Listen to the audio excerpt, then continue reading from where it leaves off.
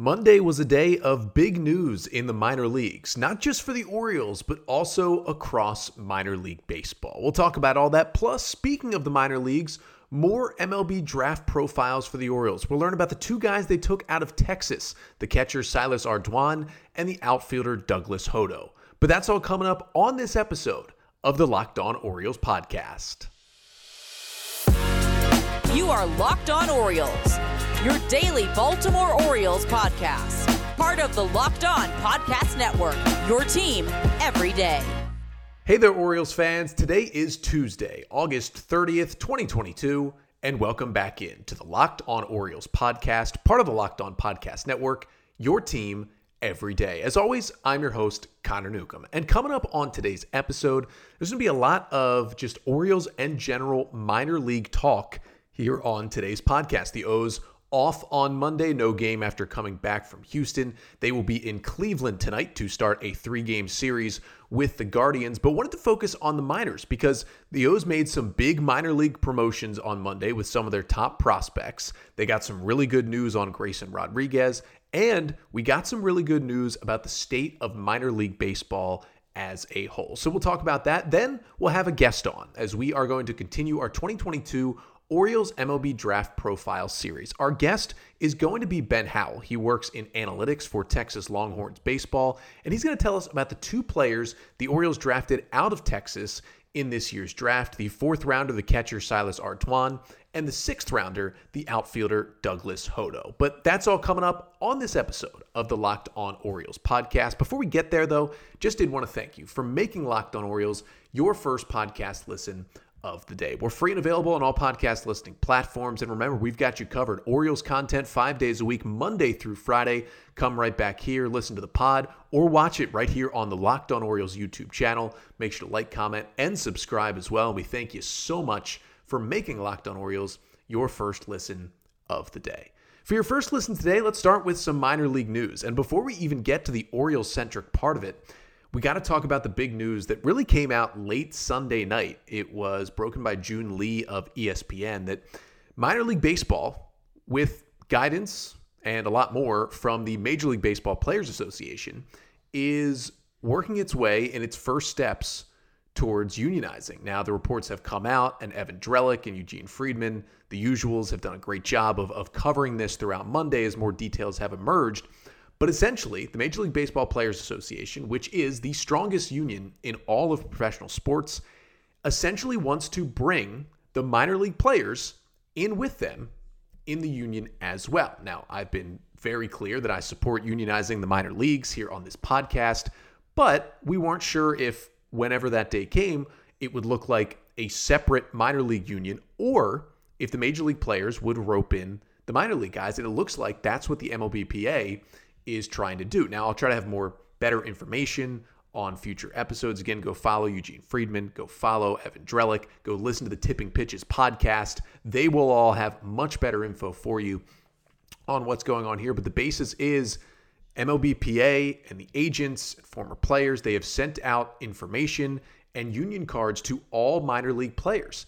And basically, if they can get 30% of players to sign up to be a part of the union, they can move forward. The bigger percentage that they get, if it gets over 50%, it's even better. If it gets over 70%, Major League Baseball might just recognize the minor leagues as a part of the MLBPA and in the union. But this is going to start probably a long union fight for the minor league players, but something they need to do.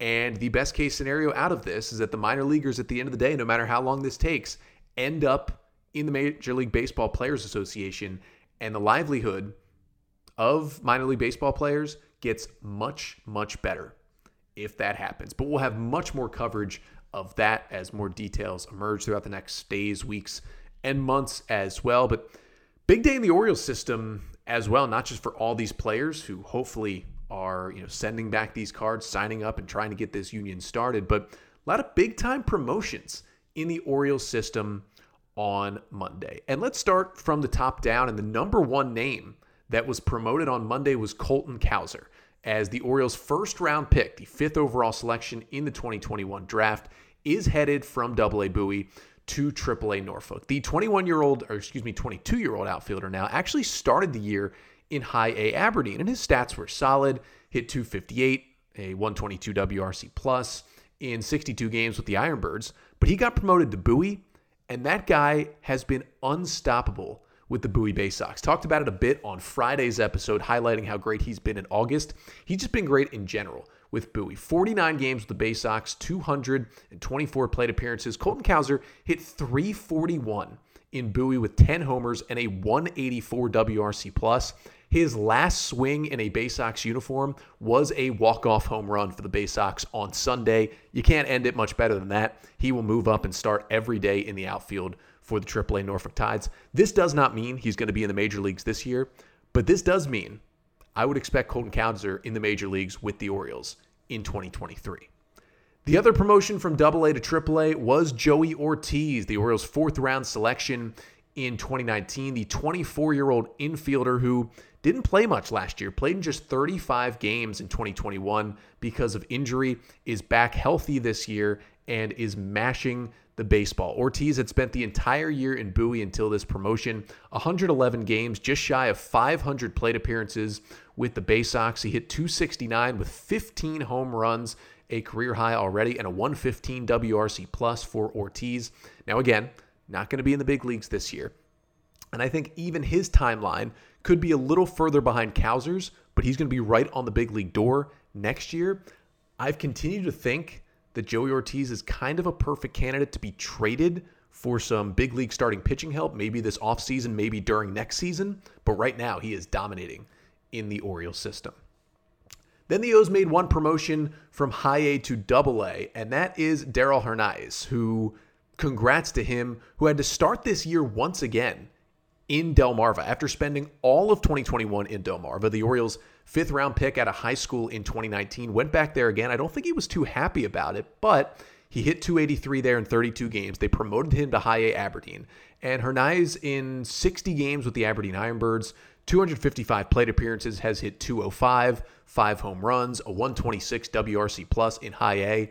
And the 21-year-old infielder, now moving up to AA Bowie, basically will replace Joey Ortiz on that roster in the infield. And it'll be fun to see what he can do down the stretch, as Bowie right now is in the lead in the second half standings in the Eastern League in AA. So they are making a playoff push here in the Eastern League, and Hernaiz could be a part of that. And then the final promotion was one of the Orioles' 2022 draft picks is making another jump. That is the 21-year-old outfielder Jud Fabian is moving up from Delmarva to Aberdeen. Now, Fabian, who was the 67th overall selection in the 2022 draft, the outfielder out of Florida, Orioles sent him to the FCL like they did with pretty much every draft pick. Played 4 games there. He was too good for that level. He was 5 for 10 with a double, 3 ribbies, 6 walks in that time. So they sent him to Delmarva with the rest of the draft picks. He was too good for Delmarva. 10 games with the Shorebirds for Jud Fabian and 52 plate appearances. He hit .386 with a .481 on base and an .841 slugging percentage for a .244 WRC plus for Jud Fabian. That's 3 homers, 2 triples, 7 doubles, and 8 walks in his 10 games with the Shorebirds is just unreal. He's heading up to High A Aberdeen. He will finish the season with the Ironbirds. And Aberdeen, who of course won the first half title in their league, so they will be competing in the postseason. They'll have Jud Fabian in their outfield to help them. And then the last minor league move for the Orioles was not a promotion, but was, you could argue, even more exciting than those 4 exciting promotions I just mentioned, because Grayson Rodriguez is going to be back on a mound this week. Rodriguez, who has been out since June 1st, when he left the game with some back tightness in that start in AAA Norfolk, ended up being diagnosed with a grade 2 lat strain and will essentially miss exactly 3 months between pitching in minor league games. Grayson Rodriguez, as announced by the Orioles on Monday, will make his first rehab appearance in High A with the Aberdeen Ironbirds at Ripken Stadium on Thursday night. He's going to join the team tonight. He will pitch on Thursday. The Orioles have not said at time of this recording, how deep they want him to pitch in the game, what his pitch cap is going to be for that first outing. It's not like, he's going to pitch Thursday in Aberdeen and then be in the big leagues next week. It's going to be a process building him back up. He'll pitch at Aberdeen. He'll pitch at Bowie. He'll pitch at Norfolk as well throughout the rest of the season. But the fact that, on September 1st, he's going to be pitching again in a minor league game means can't totally count him out for getting to the big leagues at the end of this year. It's still a possibility at this point. Rodriguez, of course, the number one pitching prospect in baseball, 11th overall pick in the draft out of high school in 2018. The 22-year-old made 11 starts in Norfolk this year before the injury. In 56 innings, he had a 2.09 ERA, 12.9 Ks per nine to just 2.3 walks per nine, a 1.68 FIP. He was just dominating in AAA. He was pretty much ready to get to the bigs. And then an unfortunate injury right at the end of that last start. He's going to be back on a mound. At the very least, we'll see him finish the year pitching in AAA. Hopefully, at the end of September, he's in an Oriole uniform. We will see. But this is very good news for Rodriguez and the Orioles. I'll be in the ballpark at Ripken Stadium Thursday to watch him pitch, and hopefully all can go well.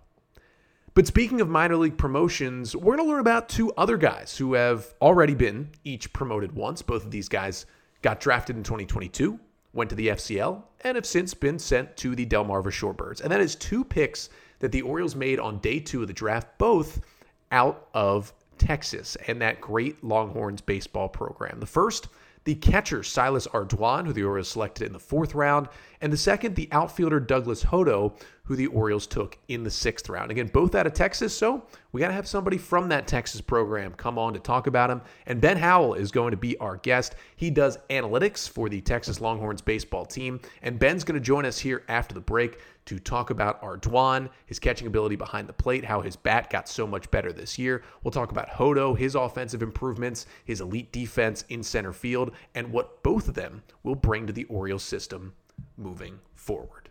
But first, got to tell you about LinkedIn Jobs, because as you gear up for fall, you need the right people on your team to help your small business fire on all cylinders. LinkedIn Jobs is here to make it easier to find the people you want to talk to faster and for free. You can create a job post in minutes on LinkedIn Jobs to reach your network and beyond to the world's largest professional network of over 810 million people. And they've got simple tools like screening questions that make it easy to focus on candidates with just the right skills and experience, so you can quickly prioritize who you'd like to interview and who you'd like to hire. And LinkedIn Jobs helps you find the candidates you want to talk to faster. Did you know that every week, nearly 40 million job seekers visit LinkedIn? So post your job for free at linkedin.com/lockedonmlb. That's linkedin.com/lockedonmlb to post your job for free. Terms and conditions apply. All right, so we welcome Ben Howell into the podcast. He does analytics for the Texas Longhorns baseball team. And Ben, first of all, thank you so much for joining us. Thanks for having me, Connor. Really excited to be here and talk about these guys.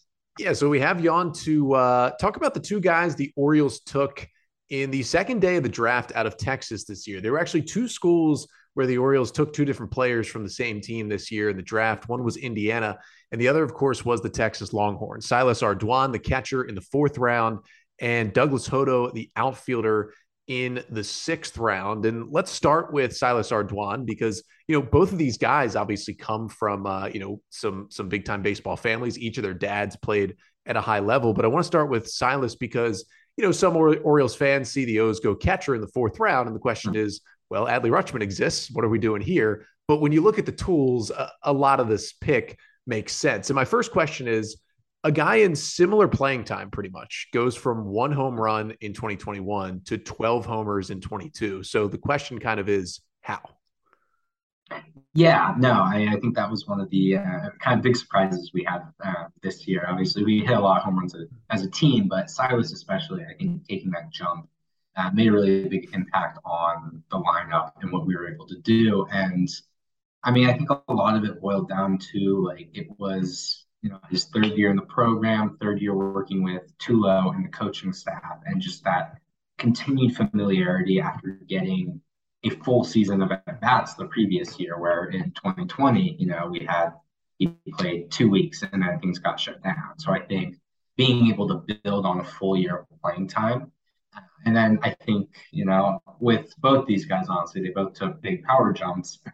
A lot of it, I think, comes down to the fact that we had a really good lineup last year. And when you're facing a lineup with guys like Ivan Melendez and Murphy Staley, both of whom also got drafted, you got to go after somebody in that lineup. And Doug at the top of the lineup, Murph kind of bookending those Silas, not Murph, bookending those guys. They got a few more pitches to hit and it kind of went for Silas. One of the things I really like about his approach is that like it's a ton of contact. Like when if he's swinging in the zone, like he's making contact 95% of the time. And like especially for a catcher, I think when I looked around the catcher landscape at like the teams who are playing, a catcher who makes a lot of contact in the zone plus has the defense that Silas had is a really valuable piece. And he also just crushed fastballs last year. And I think so that combination of just he was older, he was bigger, he was stronger, he had seen more pitching, and then just being able to absolutely take advantage of the fastballs he was getting in the zone, both in terms of making contact and doing a ton of damage. I think that's where a lot of the power came from. And Yeah, and you mentioned the defense from Ardoin as well, and that's what I wanted to ask about. I do like when the O's can take a guy from a big time Power Five conference because I watch a lot of college baseball. So before I even go look up highlights on YouTube, I kind of remember some guys, and Ardoin's arm stuck out to me just from watching Texas from time to time. My question is, for you seeing him every day, what's the biggest strength for him defensively behind the plate? yeah, I mean, that's a really good question. And I think he does everything kind of defensively, like really well. I think that's one of the strengths he has as a player, whether it's kind of communicating with the pitchers and like no, being very comfortable with them and what they throw. And honestly, like we kind of joked amongst our group of analytics people that like if he had to, Silas could call the game. We didn't really necessarily even need to coach. And so seeing like those relationships he built with the pitchers and like how comfortable he made them on the mound and everything was pretty cool to see. Uh, but kind of beyond that, obviously, the more on the field aspects of defense, like the thing that really stood out to me was the framing. Uh, college umps, not to try and get myself in trouble or anything, college umps are inconsistent, Yes. and so that makes framing metrics really tough sometimes. Some of the stuff we have internally for Texas, but Silas does a really good job of making sure strikes stay strikes. And I think that combined with his ability to like steal strikes when an ump kind of had a zone that they were like, okay, they're a little weak on, they're a little fringy on, being able to take advantage of those and knowing what pitches were ones, okay, I can get away with this one, or like that one's gonna be tough to frame. Kind of having that awareness was really interesting to watch. And honestly, in terms of the arm, like the numbers kind of speak for itself and the highlights do as well. But it's one of those things where it's like we saw like seeing it and every day in the fall, every day in the spring, and just like watching it happen day after day. Oh, Silas threw another guy out. Like it's one of those things. It's like it's really cool, and it's also like oh yeah, it's just kind of it got to a point where it was like routine, and that was really cool to watch, especially like seeing when we would try to run on other teams and kind of the inconsistency that I'd see in other catchers, knowing that Silas like when he had to make that throw, it was going to be a good throw, good location, kind of whether or not, kind of irrespective of wherever the pitch was, essentially. Yeah, and a lot of scouting reports had Ardoin as the top defensive catcher in Mm-hmm. this class, and the Orioles able to get him in the fourth round. So, kind of the last thing I had on Ardoin, he's been already comparisons been made to another guy in the Orioles system in Maverick Handley, who they took out of Stanford just a couple of rounds after they took Adley Rutschman a couple of years ago. And Handley was the co-defensive player of the year in the Pac-12 with Adley Rutschman. He's elite back there, but his bat is just kind of now coming Mm-hmm. around as he's in Double A. For Ardoin, offense better, much better for him in college than it was for a guy Yes. like Handley. So kind of my final question is, when he moves up this system and, I guess kind of for a catcher in the O system right now, it's the goal is be Adley's backup one day. But if that, becomes his role, do you see him being a, glove first catcher at the next level, or can he be a guy that Mm-hmm. when, let's say 3 years down the road, when Adley's DHing on a Sunday, that Ardoin's bat is still one you don't have to hit ninth and you can feel comfortable with in the lineup? Ooh, that's a really good question. And I think Silas was one of those like Rawlings Gold Glove finalists at catcher. So like, yeah, clearly stood out there. Everything. Kind of as it moves up. Ooh, I haven't really thought about that a whole lot. I think it's gonna be, I mentioned the contact, and I think looking kind of at what we have internally, it was like 96% zone contact on fastballs, which is really, really good, even at the college level. And Silas hits lefties extremely well. And against righties, there was a little bit more of a struggle against kind of the breaking stuff, which obviously is natural, but it was a little bit more drastic than we'd see with other bats on our team. And so it's a really long-winded way of my answer being, I think it's going to be a good bat, and especially for the catcher position where it's not going to be terrible. It's not going to be a sieve like in the offense if he has to step in and hit. But I think the defense is going to be the main call. And I think if Silas, for some reason, ended up getting 600 play appearances in a year, you're probably talking 12 to 18 home runs, probably. And so I think that pop might play up a little bit. Whereas he's probably not going to hit for a super high average. But that would kind of right now be where I would expect it. Yeah, it's such an interesting system for a catcher to get drafted into right now because obviously in the Major League Baseball draft, no one's drafting for positional need. You're drafting the best player in your system. But when you have a rookie catcher who might already be the best catcher in baseball and you hope the O's sign him to a 15-year extension this offseason, it's kind of an interesting spot. But obviously, there's two catchers on that roster. And, the O's hoping Silas can be that number 2 guy. I wanted to float over to Douglas Hodo, of course, the other guy who the Orioles picked up, 6th rounder out of Texas, who played center field for the Longhorns this year. And it's kind of the same question because he had a similar power just advantage and gain in his power from 2021 to 22, like Ardoin did. It wasn't the giant, 1 to 12 home runs, but still, the slugging percentage and all the numbers went up. Was there a tweak he made, or was it similar to Ardoin where, he was just getting some better pitches like you talked about?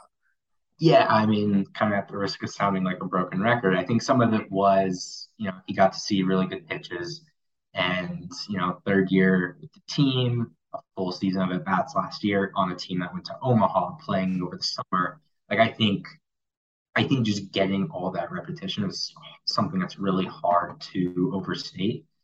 But then I think he made some adjustments too, where we saw his max exit velocity jump up to, I think, 111, which even with a metal bat is still pretty impressive and kind of in that like 50th percentile range. And he's another guy that he didn't see a super big drop off, like pitch type to pitch type, especially against righties, where like he slugged really well against fastballs, but was also taking advantage of breaking balls in the zone and being able to hit those. But kind of with the caveat of that, he was running about, I think, 24% in terms of strikeout rate. And that's a little high. I mean, that's obviously like above average. And so it made him this a little bit of a not atypical leadoff hitter because he's very fast, very good contact most of the time. But a guy who was a little bit more swinging this, partly searching for a little bit more of that power, especially kind of tapping into, okay, I want to pull the ball in the air down the line and get off and run. I think that kind of change in approach where he was like, all right, like if it's 0-0 count, 1-0 count, like it doesn't really matter if I swing in this here on a breaking ball because I might swing in this, but the ball also might go 400 feet. And honestly, either of those are okay outcomes when it's not a strikeout situation. And so kind of just watching that evolve over the course of the fall and into the spring and kind of watch him tap into being able to pull the ball consistently is kind of where I thought a lot of the power came from. And I mean, big line drives, big double cut guy. And, when you hit a lot of balls in the air, some of them go over the fence. And as his power goes up, we talked about with Ardoin, him having that power swing, but it's really about, when he gets a fastball in the zone, he's putting that ball in play. Do you see for Hodo, he obviously did more damage on more pitches in 2022. Can you see it being a similar trajectory as he goes on where more power comes, or kind of what does that hitter profile look like as he does more damage at the pro level? Yeah, I mean that's I think a really good question. And when I think about Douglas, I think in terms of like max exit velocity and the type of player he is, he's probably pretty close to his ceiling on that because I think defensively he's really good, and you don't really want to take away from that at the expense of adding okay a mile or two in terms of max EV. I think some of that will come as he just continues to grow and it's baseball, baseball, baseball, like all the time instead of baseball in school.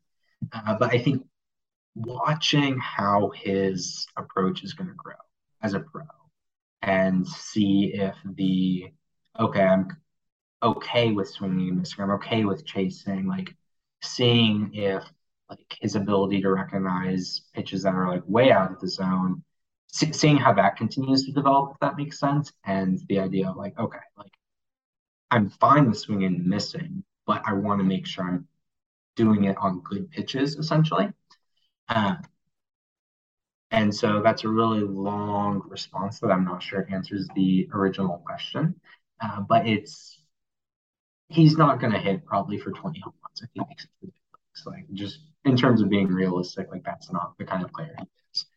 But I think again, a lot of line drives, a lot of doubles, really fast guy who will probably run a pretty high value, especially in the minor leagues where defense is a lot shakier. And so like I think that kind of performance will be there.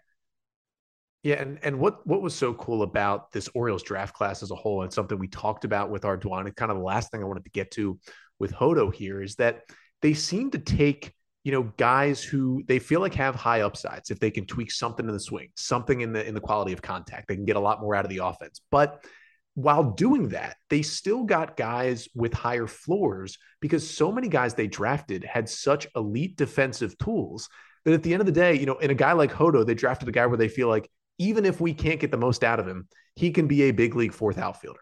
And that's what I wanted to ask about last. He patrolled center field incredibly well for the Longhorns this year. Yes, he did. Like, how would you describe the defensive skills? Because he got to a lot of balls. He made the highlight reel plays. And the question comes to, is he a center fielder long-term? Because he sure looks like it out there, at least on a college diamond. Yeah, I mean, I think when I've been thinking about Douglas, like in my head, he's a center fielder long term, and I think one of the point where that like thought kind of entered my head was obviously he started I think every or almost every game in center field this year, and we had two guys, Eric Kennedy and Dylan Campbell, who are also like incredibly good outfield defenders, who would probably start in center field for 85%, 90% of Power Five teams. And so seeing that like from day one, coaches were like, Douglas is our center. He is going to start every day in center field. And was just this like, okay, so they believe. And then just watching it, like, yeah, the range is really, the instincts are really good. Seeing the ball off the bat, like, okay, I gotta go this way. A little quip is that would like to see the communication improve. I don't know if you watched our super regional or our probably would have been our Texas A&M game in Omaha. There were a couple of instances where there were fielders kind of getting awfully close to each other on fly balls to the outfield.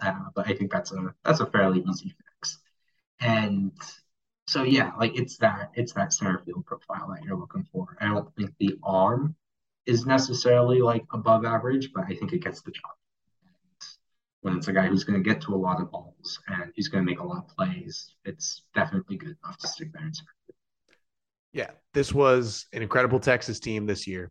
Obviously, Ivan Melendez got, most of the looks because he was hitting the ball 480 plus feet sometimes, but there's a lot of other talent on this team, and the Orioles certainly let people know that by drafting Ardoin and Hodo on day 2 of the draft. But Ben, thank you so much for joining us to tell us all about these two Longhorns who will be joining the Orioles system, both of them already up at low A Delmarva, and we're excited to see them kind of roll their way through the system. But thanks again for coming on the pod.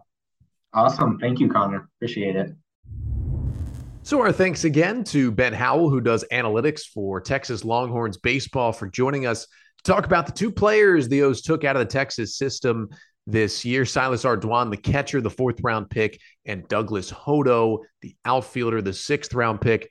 Not going to lie to you, that conversation with Ben got me pretty excited about both of those players. Ardoin, who just all he's done is walk and walk and walk some more in his professional career so far in the FCL and in Delmarva. That's been pretty fun to watch. The batter's eye that Ben talked about some, and his ability to hit the fastball in the zone. I mean, he's already got 13 walks in 10 professional games, does Silas Ardoin. So that's pretty exciting, honestly. And when you look at the system, a lot of people love Maverick Hanley, but Ardoin's bat definitely, I think, has a higher ceiling than Maverick Hanley. So if the O's are looking for that backup catcher for Adley down the road, and maybe they continue to shuffle guys out, year after year, Ardoin could be that guy a couple of years down the road. And then Douglas Hodo, he just adds to, another set for the Orioles of these, very good defensively, got a couple of traits of their swing you like, hit well in college outfielders that the O's have littered across their system right now. We just saw one in Colton Cowser, obviously a higher upside guy, go to AAA. But Hodo's another one of these guys who's just going to add to that list of outfielders. And, some of these guys will be trade chips down the line, but others will get to the big leagues. And it's definitely an exciting group in the Orioles system right now. But that doesn't end the draft profile series here this week on the pod. We're going to learn about even more guys through the rest of the week. And of course, I'll be back with you here on the podcast tomorrow, recapping game 1 between the Orioles and the Guardians, huge 3-game series starting tonight in Cleveland. Spencer Watkins going for the Orioles against Cal Quantrill in game 1 of 3. That's a 6:10 p.m. Eastern time start. Of the recap of that one, the 5 things you need to know on tomorrow's episode. Plus, we'll continue with our draft coverage, and we'll keep up the coverage of who is coming up when rosters expand to 28 players on Thursday, and who could maybe come up even before that as well. But that's all coming up on tomorrow's episode. Until then, I'm Connor Newcomb, and this has been the Locked On Orioles podcast, part of the Locked On Podcast Network. Your team every day.